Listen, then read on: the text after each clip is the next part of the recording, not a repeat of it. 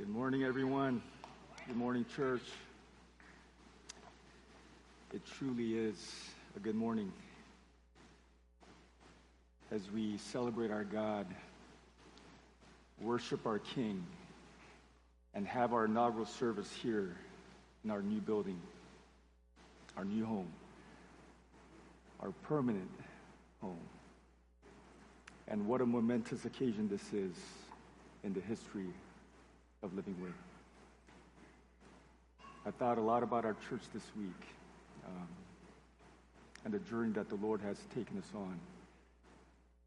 How in January of 2000, a few of us got together in my parents' living room, and at that time, we didn't have a name, we had no money, we didn't have a building. All we had was a ragtag band of mostly high school and college kids that loved God and loved each other and wanted to make a difference in the world for Christ. And 23 years later, a lot has changed. We have a name. We got some money left over. And now we have a building that's going to house a ragtag band of people who are no longer in high school and no longer in college, mostly, but people who love God and love each other and want to make a difference in the world for Christ. God is so good, amen? Our God is so good. He is so faithful. And today we worship him for who he is and all that he has done. All right, with that, let's dive in. And before we go to God's word, we are going to over our values. And if you are joining us for the first time, this is something that we do on a weekly basis to remind ourselves of what really matters. A lot of things matter in life, but here are the things that matter most to us as a local body of believers. And I'm going to say the value, and if we can read the statement together in one voice. A gospel-centered life. The gospel is the basis of our intimacy with God and our power of true transformation. A gospel-revealing community. By a love that transcends all natural bonds, all people will know that we are Christ's disciples. Unapologetic proclamation of Scripture. We stand on the solid rock of Scripture without compromise, for all the ground, sinking sand. Church as family.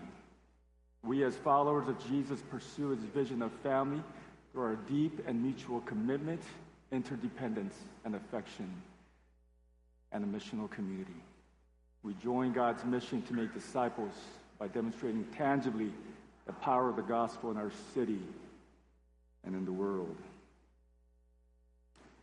As I sought the Lord about what I might say to you this morning in our inaugural service, I felt the Lord leading me to the 16th chapter of the book of Matthew. So if you have your Bibles, if you will turn with me there, Matthew chapter 16, starting in verse 13. And if you are able, will you stand with me for the reading of God's word? Matthew 16, starting in verse 13.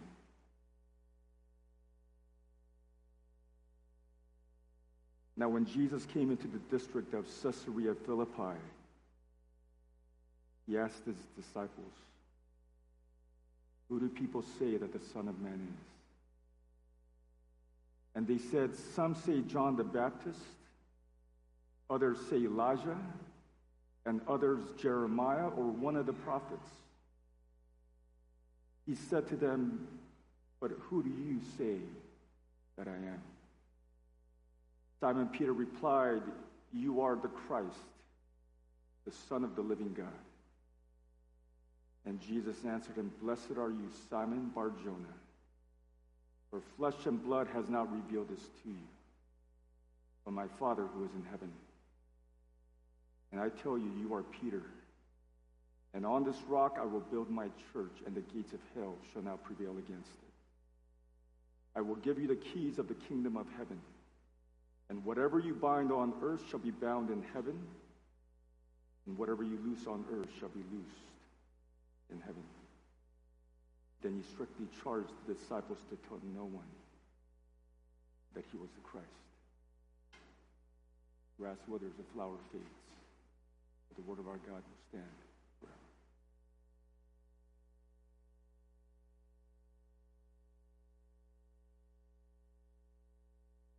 God, my cup overflows. God, our cup overflows with profound gratitude to you, God, for who you are and what you have done. God, this is a testament to your grace in our lives. And God, I thank you for this time. God, thank you for this building. Thank you, God, for the people. Thank you, God, for every man, woman, and child here in this room, on this property. Thank you, God, for all that you have done. And God, I thank you most of all for your Son. Thank you for Jesus. Thank you, God, for the love that you have demonstrated in the giving of your Son. That because of his life and death and resurrection, God, we live. And we will live forever with you. So God, at this time, we invite you now. Holy Spirit, come and have your way in our midst. Spirit, I pray that you would open every eye. Spirit, I pray that you would open every ear.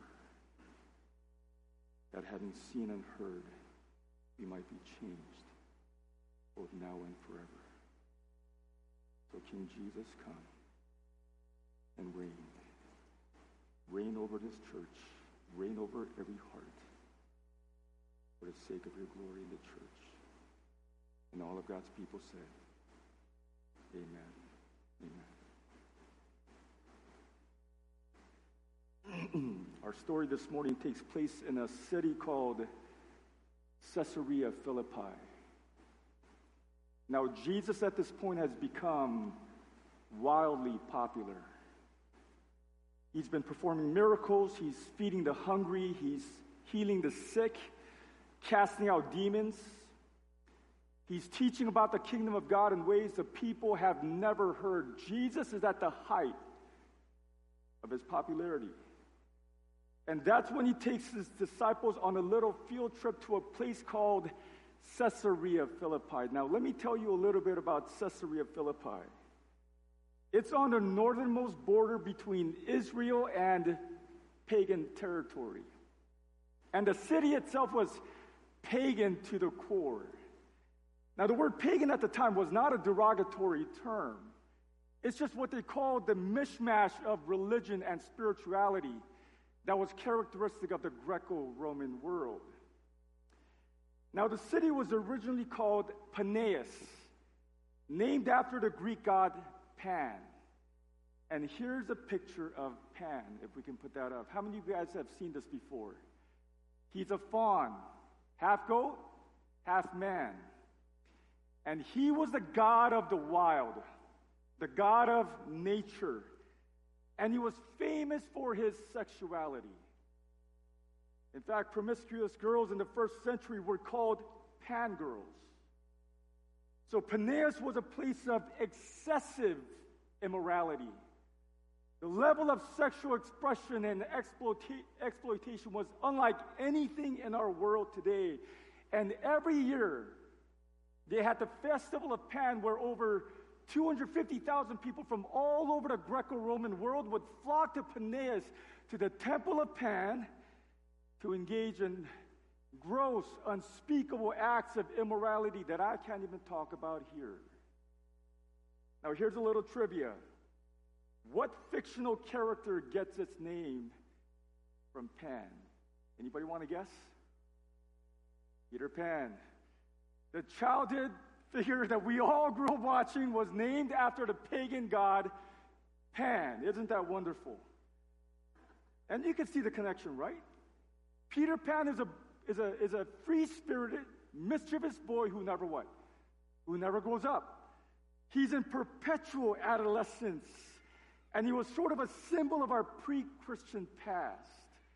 where we fully embrace our animal nature, the wild side of life, the wild side of humanity. Now, here's the last thing I'll mention about Pan. He was the only god in Greek mythology to ever die. Pan dies. And he dies during the reign of Tiberius Caesar, who was Caesar when who was born? Jesus. So Pan dies right before Jesus enters the world. Isn't that interesting?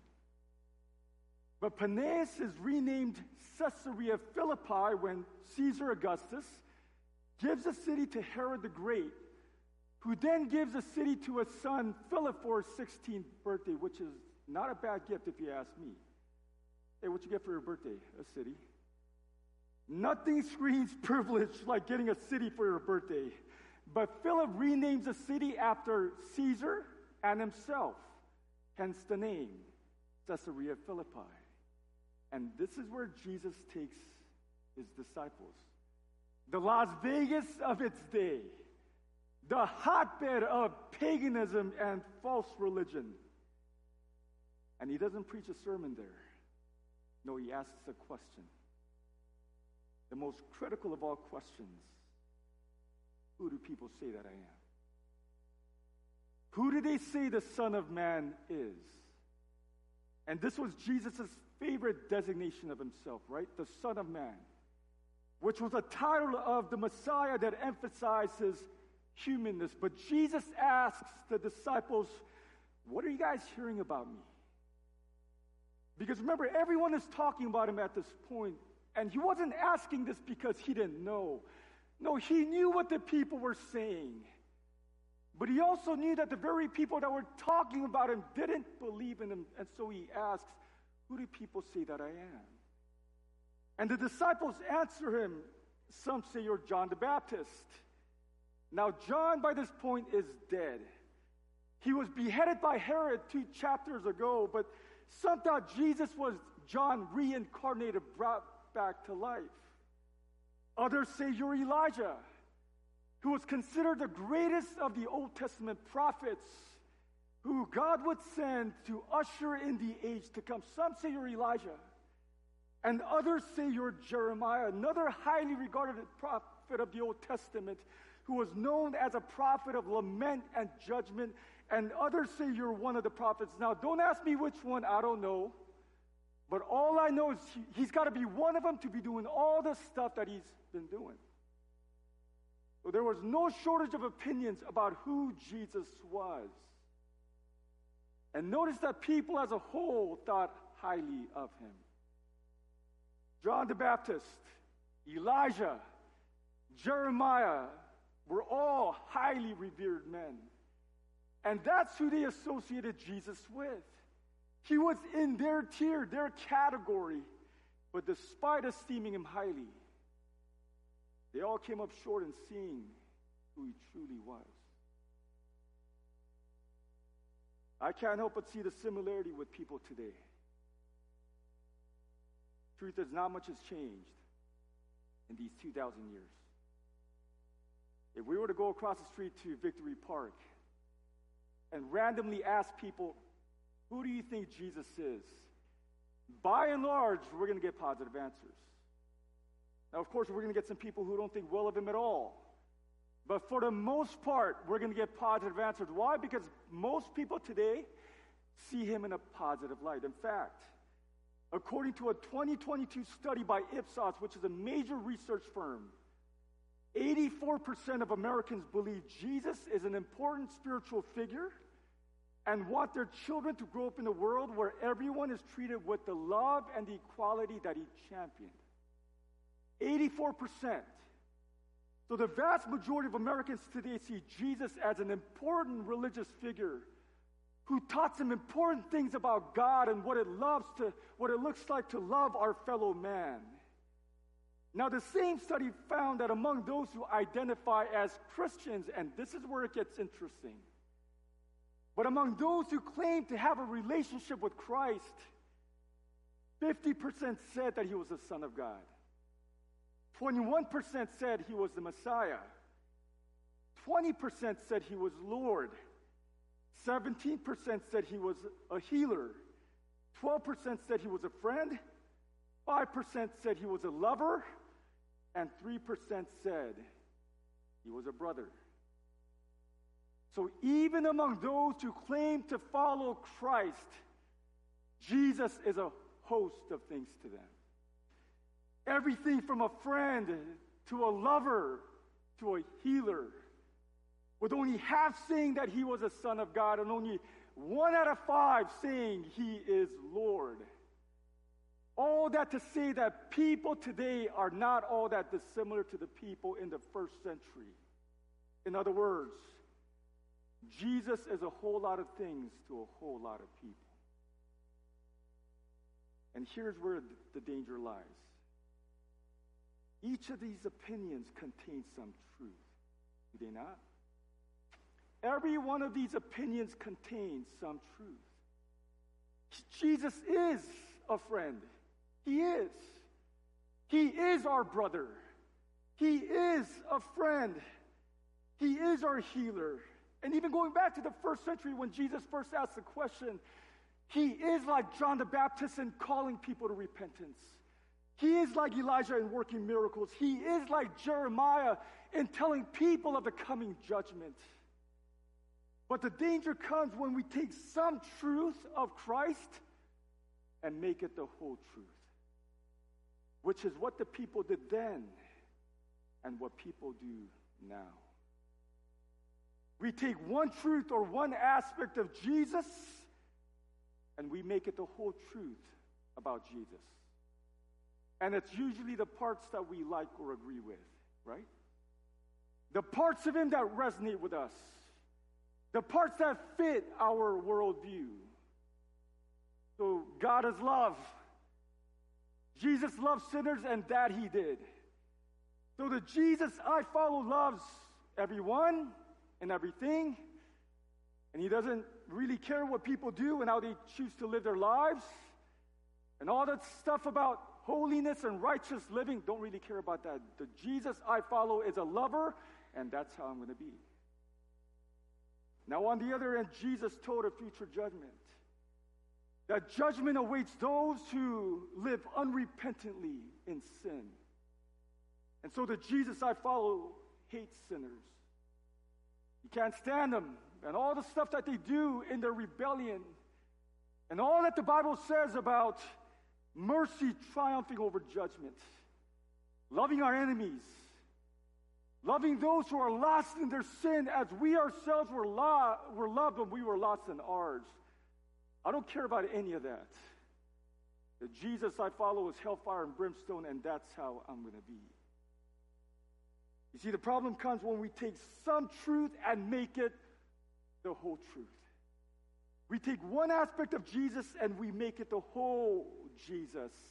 And when we do that, we not only get Jesus wrong, but we relate to him wrong. We relate to him wrongly and we live our lives wrongly, which has serious, major consequences.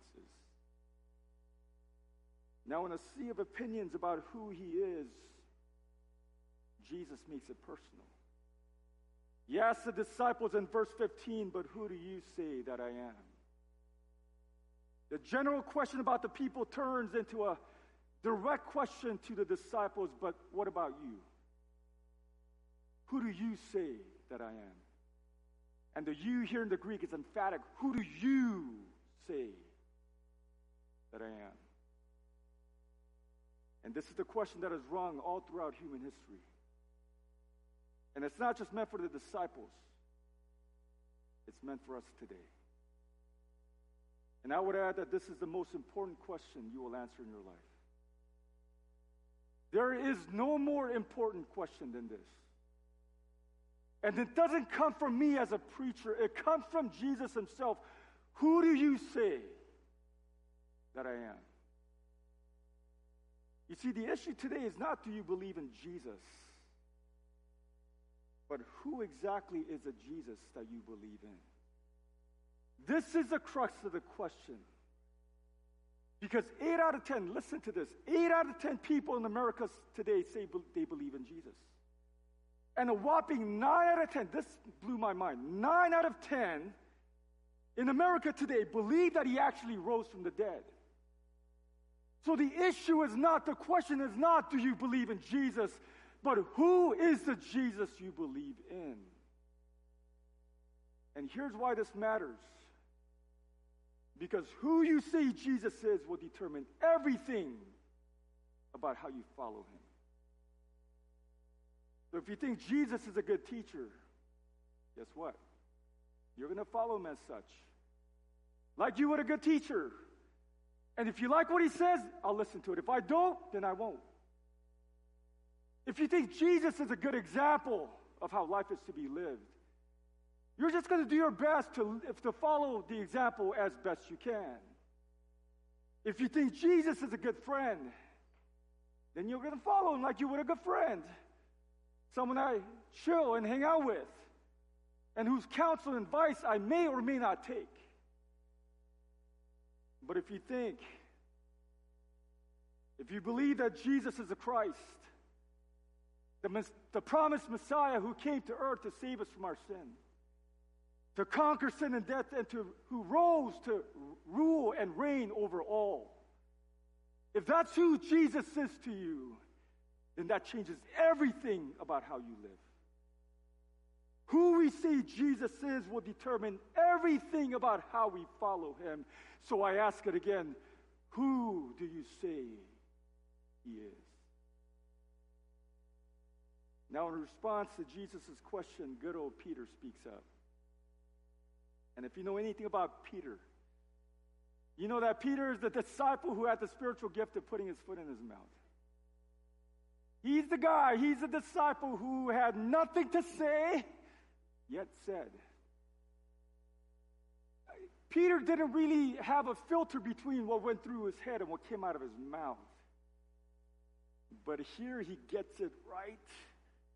He aces it. He says, "You are the Christ." Now, as most of you know, Christ isn't Jesus' last name. He's not Mr. Christ. And if you don't get that, don't feel bad at all. But Christ is a title, and it literally means anointed one. Or in the Hebrew, Messiah, Mashiach, who is the promised one of the Old Testament who would come and make right all that sin had made wrong. But Peter here goes, Jesus, you're him. You're him. You're the one we've been waiting for. You're not just another prophet. You're not just another rabbi. You are the Messiah, the Christ. You're him. But you're not just the Christ. You are the Son of the living God. Now, this is huge. This is huge. Keep in mind that Matthew was written on the other side of the resurrection. And you and I are in on the secret that Jesus is more than just a great man. But for Peter and the disciples, this is a watershed moment as they come to the realization that, no, Jesus, you are the very Son of the living God. And notice Peter says, the living God. You're not just the Son of God, you are the Son of the living God. The literal translation in the Greek is the Son of God of the living one. And Bible scholars say this is probably a dig at Pan, who died just a few years before. Unlike him, Jesus, you are the Son of the God who is alive and well. And in verse 17, Jesus answered him, "Blessed are you, Simon Bar-Jonah, for flesh and blood has not revealed this to you, but my Father who is in heaven." But right after Peter makes this declaration about Jesus, Jesus makes a declaration about Peter. And it is that Peter cannot take credit for the confession that he just made. Jesus says, Peter, you didn't figure this out on your own. Your confession is not the result of your intellect or your wisdom or your understanding. No, my Father in heaven, Peter, has revealed this to you. And this is where we are reminded of the truth that the grace of God is the only way anyone can behold the glory of Christ. The grace of God is the only way anyone can behold the glory of Christ. You see, the reality of our depravity is that the truth of Christ cannot be known by flesh and blood. A true understanding of Christ comes only by divine revelation. And Jesus says this in John 6:44. No one can come to me unless the Father who sent me draws him. So Jesus makes it clear, you cannot come. You cannot see on your own. You can't. But God, who is rich in mercy, draws us to the Son. And he opens our eyes to see him for who he is and to believe in him. And if you are a Christian today, if you confess Jesus as the Christ, the Son of the living God, know just how blessed you are. Know that you are where you are only because the mercy of God has opened your eyes to Christ. No wonder Jesus says, "Blessed are you, Simon. Blessed are you. You have been so blessed by God. And might I add, so have you." If you know Jesus as Messiah, if you know him to be the Son of the living God, I say it again, know just how blessed you are. You are seriously among the most blessed people on the face of the earth. And some of us in this room need to be reminded of that. Because some of us are at a place where we are wondering if God really is good. Some of you are questioning if God really loves you. Does he really love me? Oh, saints, let this truth, let the reality of his mercy put those things to rest. The Bible says you were depraved, guilty, condemned, and sentenced to an eternity in hell. But God in his mercy opened your eyes to Christ, not because of anything you've done, but all because he has chosen to set his love and affection, his mercy on you. Paul tells us in Ephesians 1 that God chose us in Christ before the foundation of the world. And Pastor Ray's been reminding us of that at every chance he gets. But do you realize the magnitude of that statement? Really? That before God even created the world, he had in mind to save you. Do you know what that means? That means before he even created the universe, before he formed you and created you, he knew you and loved you. In fact, check this out. There has never been a time when God did not know you. And there has never been a time when he has not loved you. Let that sink in. For as long as God has been God, and it's a long time, he has known you and loved you and planned to redeem you and adopt you into his family. Oh, what humility. Oh, what gratitude this should produce in us. What joy this should compel in us. That God would love us like that. And to my non-Christian friends that are here today, I implore you to see your need of his mercy. That our sins have separated us from God. And no amount of good works will bridge that chasm. But God, who was rich in mercy, sent his own Son into the world to live the life we should have lived and die the death we should have died. And all who turn from their sin and put their trust in him will be forgiven of their sins. To know God and to enjoy God and to be with God forever. Oh, may God open your eyes today to see your need of his mercy. May God open your eyes today to see Christ for who he truly is. Now, after telling Peter that his confession was a result of God's grace, not human understanding, Jesus says, "And I tell you, you are Peter. And on this rock I will build my church." Now, this is one of the most hotly debated statements in all of Scripture. And the point of contention is, what is the rock, right? What's the rock on which the church will be built? Now, our Catholic friends say the rock is Peter.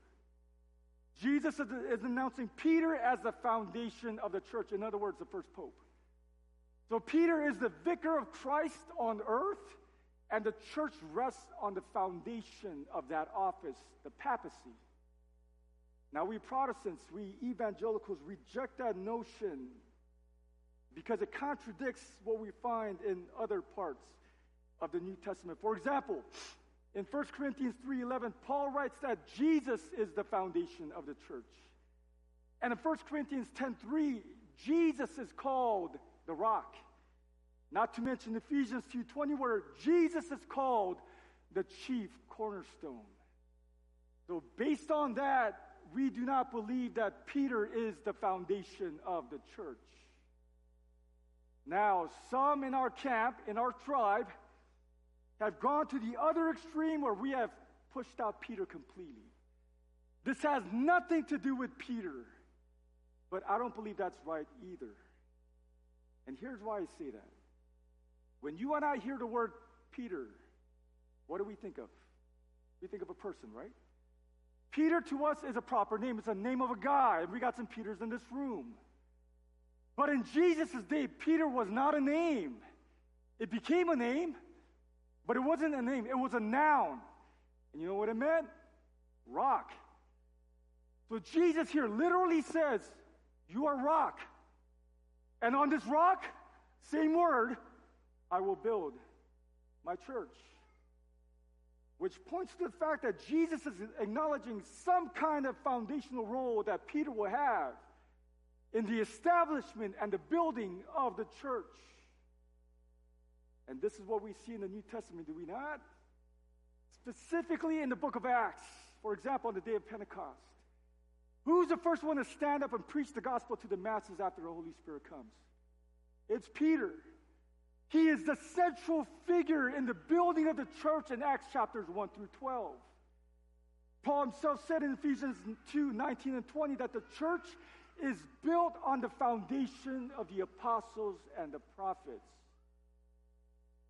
So what then is the rock that the church will be built on? Is it Peter? Jesus? The apostles? The gospel? The answer is yes. Yes. Now think about what we just read.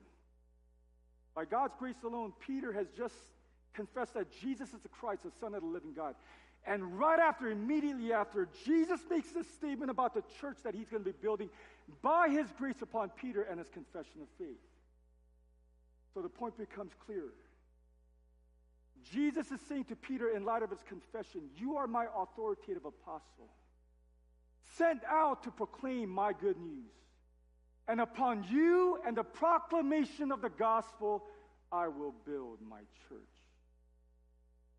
So the rock of the church is the people of God proclaiming the gospel of Christ in the power of the Spirit. The people of God proclaiming the gospel of Christ in the power of the Spirit. And when that happens, the church is built. By who? By Jesus. We can't miss this. By Christ. Jesus said, I will build my church. So not only is our confession of faith made possible by the grace of God, so is the building of the church. Men and women, it is by his grace and power. And that is good news for us. That is good news for us. And that's a timely word for us today as we have our inaugural service here in our new building. And I say that because we can think that it's up to us to build this thing. Now that we have a place of our own, we got to make this work, right? Now that we have a building of our own, man, we got to build this thing. That's the temptation that lies before us. All the more when you consider that the fact that we've created ways of doing church today that requires little to no help from God at all. You see, the danger of doing church nowadays is that you can build a church. You can build a church if you get certain things right. You get some dope musicians, and the place feels like a concert every Sunday. If you have a dynamic preacher who delivers powerful, uplifting, 25-minute sermons that have people walking out of church with a spring in their step. If you have an amazing creative team that's on the cutting edge of technology and the visuals are popping, man, you bring all these things together and you can build a church. And it can appear as though God is at work. But hear this. The real church is nothing but the supernatural work of Christ. The real church is nothing but the supernatural work of Christ. Anything else is not the church. It may look like a church. It may say it's a church. It may sound like a church. But the real church is something that is built only by the supernatural work of Christ as his gospel is proclaimed. And this is good news for us. And this is good news for me. Because I'll be honest with you, I really don't know how to build a church. Some of you are like, great. I don't. And the longer I'm in this thing, the longer I'm in ministry, the more I realize just how much I lack as a leader. Just how limited I am. How inadequate I am as a pastor. Truth is, I'm a lot more messed up than I like to think I am. But I thank God that it's not up to me. It's not up to Pastor Ray or Newly, our elder, or anyone else. I'm thankful that the building of the church is not based on human wisdom or human ingenuity or our ability to get things done and make things happen. It's not built on hype or buzz or certain leadership qualities and personalities. No, it's built on the risen Christ and the foundation of his word. And that is why all the music, hear me, all the music and all the preaching and all that we have in the nice building, all of that is in vain if Christ is not at the center of everything we do. You see, our aim as a church is not to come into this place and have a good feeling. That is not why we do what we do. Our aim as a church is to see Christ, to encounter Christ, to magnify Christ, to honor Christ, to proclaim Christ, to glorify Christ, and to have our lives changed as a result of that. Guys, here's the worst thing that can happen in the coming days. And it is for people to go out and tell others what great music we have. Or what dynamic preaching Living Way has. Hey, come check out the church. It's got great music, great preaching. Because here's the deal. If that's why people come, what happens when the music ain't all that great? What happens when the sermon is lackluster and fails to wow people? What happens then? Those very people will then go to the next church that has great music and great preaching. And this is what we see taking place everywhere. We're playing musical chairs. But what happens when the draw of the church is not great music or great preaching, but a great God? What happens when Christ is the center of the church? That's when the word gets out. And I pray that would be true of us. That a living way, Christ is being exalted. Christ is being magnified. Christ is being proclaimed. Christ is being glorified. And I pray that that would be what is testified and said about our church. And Christ is transforming hearts and minds, and he is building the church in ways that cannot be explained apart from his hand. Jesus said, I will build my church. Notice he doesn't say, I will build your church. He says, I'm going to build mine. And so the church isn't just built by Jesus, it belongs to Jesus. It's his. Which brings us to the truth that living way belongs to Christ. It really does. He's the head of this church. He's the chief shepherd. He's the chief cornerstone. Living way is his. And I'm thankful that our church has never been about one man. It hasn't. And this is part of the problem, right? This was part of the problem at the church in Corinth. You guys remember those guys? There were all these factions in the church based on their affinity, their loyalty to certain leaders. So they were saying, this is in 1 Corinthians chapter 1, some were saying, I follow Paul. Others said, I follow Apollos. Others said, I follow Cephas, that is Peter. And some said, I follow Christ. And that's what's so crazy about all this. Jesus was just one name among many that they were following. And what does Paul say in response? He says in verse 13, was Paul crucified for you? Or were you baptized in the name of Paul? Of course they weren't. Paul's point here is that the church is not about this guy or that guy. The church is about Jesus. Because the church belongs to Christ. Martin Luther said something similar when he heard that some of the first Protestants were calling themselves Lutherans after him. And this is what he said. What is Luther? The teaching is not mine, nor was I crucified for anyone. How did I, poor stinking bag of maggots that I am, come to the point where people who are called by the children of God are called by my evil name? Praise God that Living Way Community Church has never been and never will be about one man. James Yim or Ray Cosley or Newly Kim or anyone else. Because nobody up in here has been baptized into any of us but Christ. Instead, Living Way has been about one message, and that is Jesus Christ and him crucified. And as long as that is our message,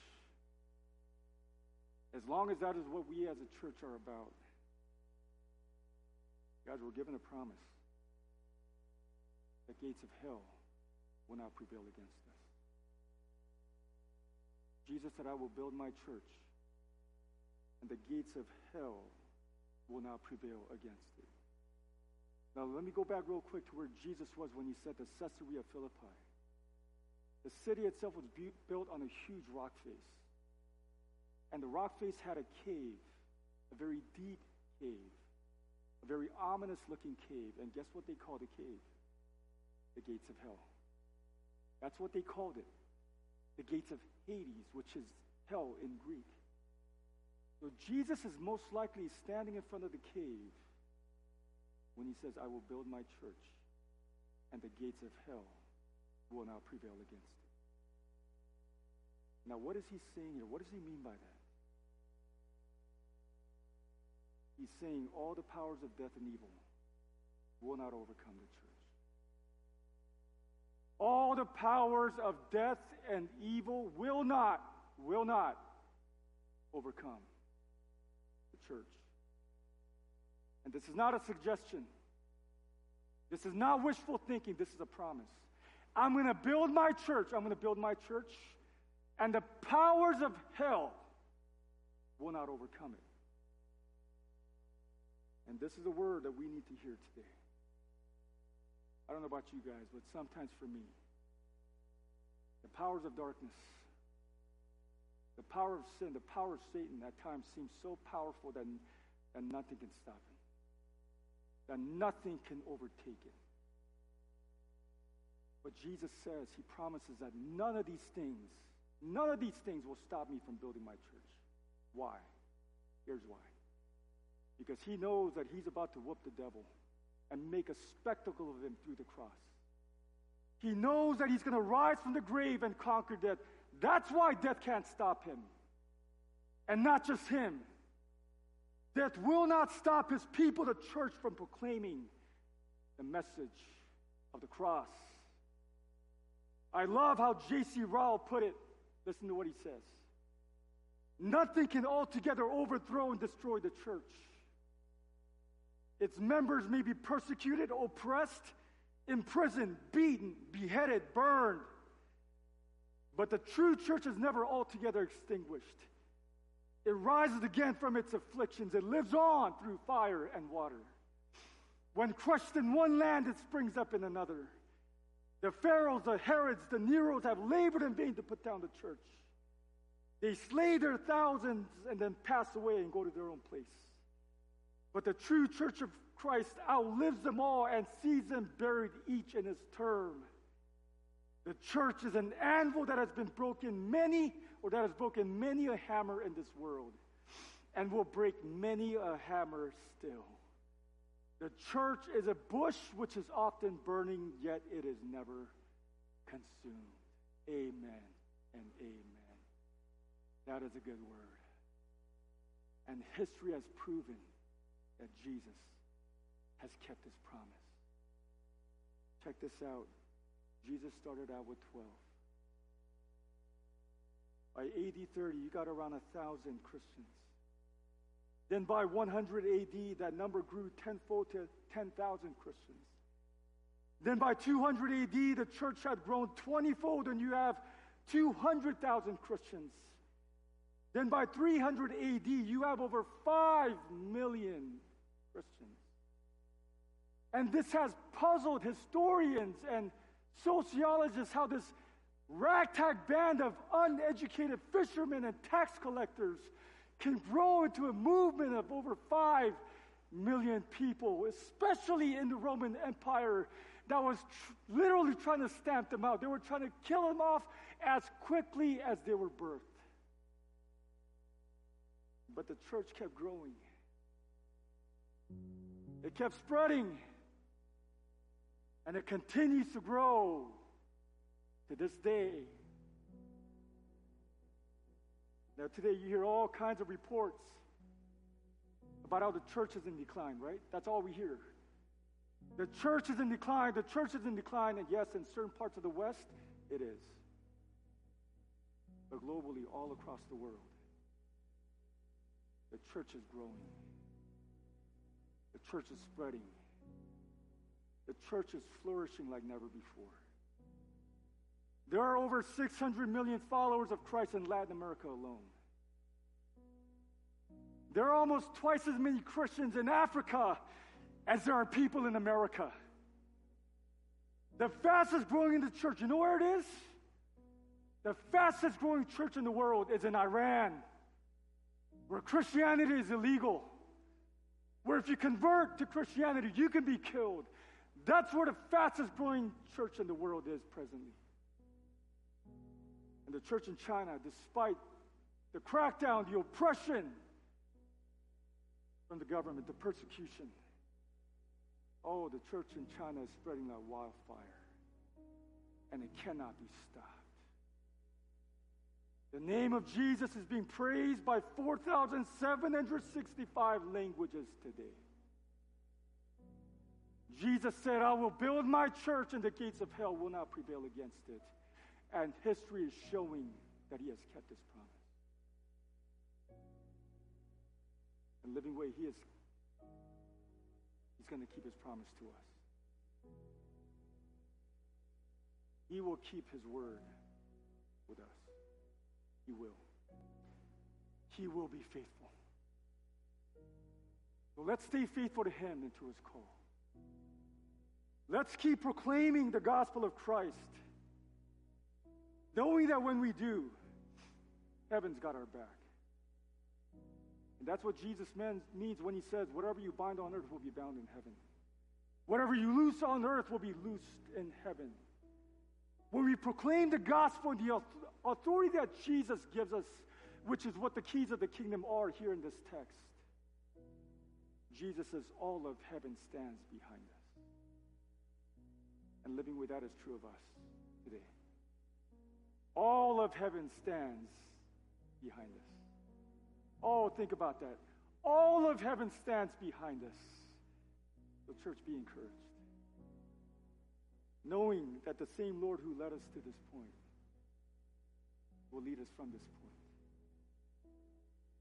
Our God is a faithful God, amen. He is faithful. And he has proven that time and time again in the history of our church. It is not by accident. It is not by happenstance that God led us to this place in the 23rd year of our church. He's got a purpose and a plan for us here for such a time as this. And I'm convinced that our best days are before us, not behind us. I believe that with all my heart. Our best days, Living Way, are before us, not behind us.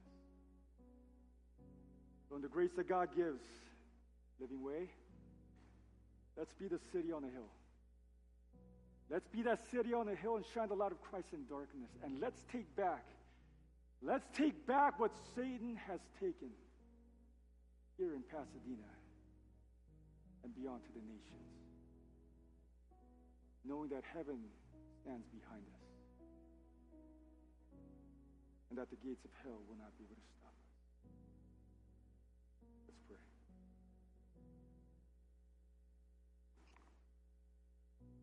Yes, God.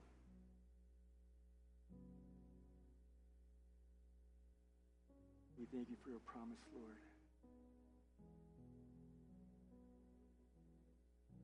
And Jesus, we thank you that you are our chief shepherd.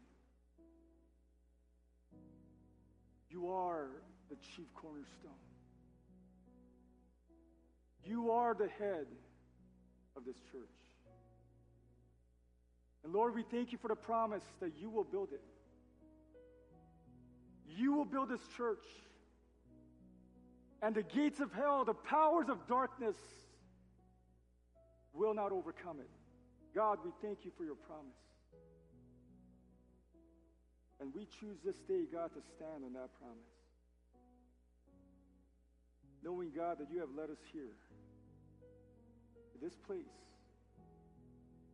to this community, to this city, to shine the light of Christ, that many in Pasadena would come to see a great light and come to the saving knowledge of Christ. And God, I pray for the people here in this room and those who are watching. Oh God, I pray that you would, in your mercy, God, would you open their eyes to see their need of you. Those that do not know you as Savior, Lord, and treasure, God, I beg you that you would open the eyes of their hearts, that they would see Christ, that they would see the beauty of Christ, and that they would glory in him. And God, would you give us that grace? God, give us the grace to have you be front and center of all that we do. But Jesus, that Living Way truly would not be about any person. It wouldn't be about the quality of our music or teaching or whatever. But God, that the word that gets out about Living Way is that we serve and we worship a great God. But God, let that be true of us. Let that be true of us. God, pour out your Spirit. God, pour out your mercy. Pour out your grace upon us. And God, I commit, I dedicate this place, this body into your hands. King Jesus, rule and reign over us. And make us, God, into a church that brings glory and honor to your name here in Pasadena and to the nations. It's in Jesus' name we pray.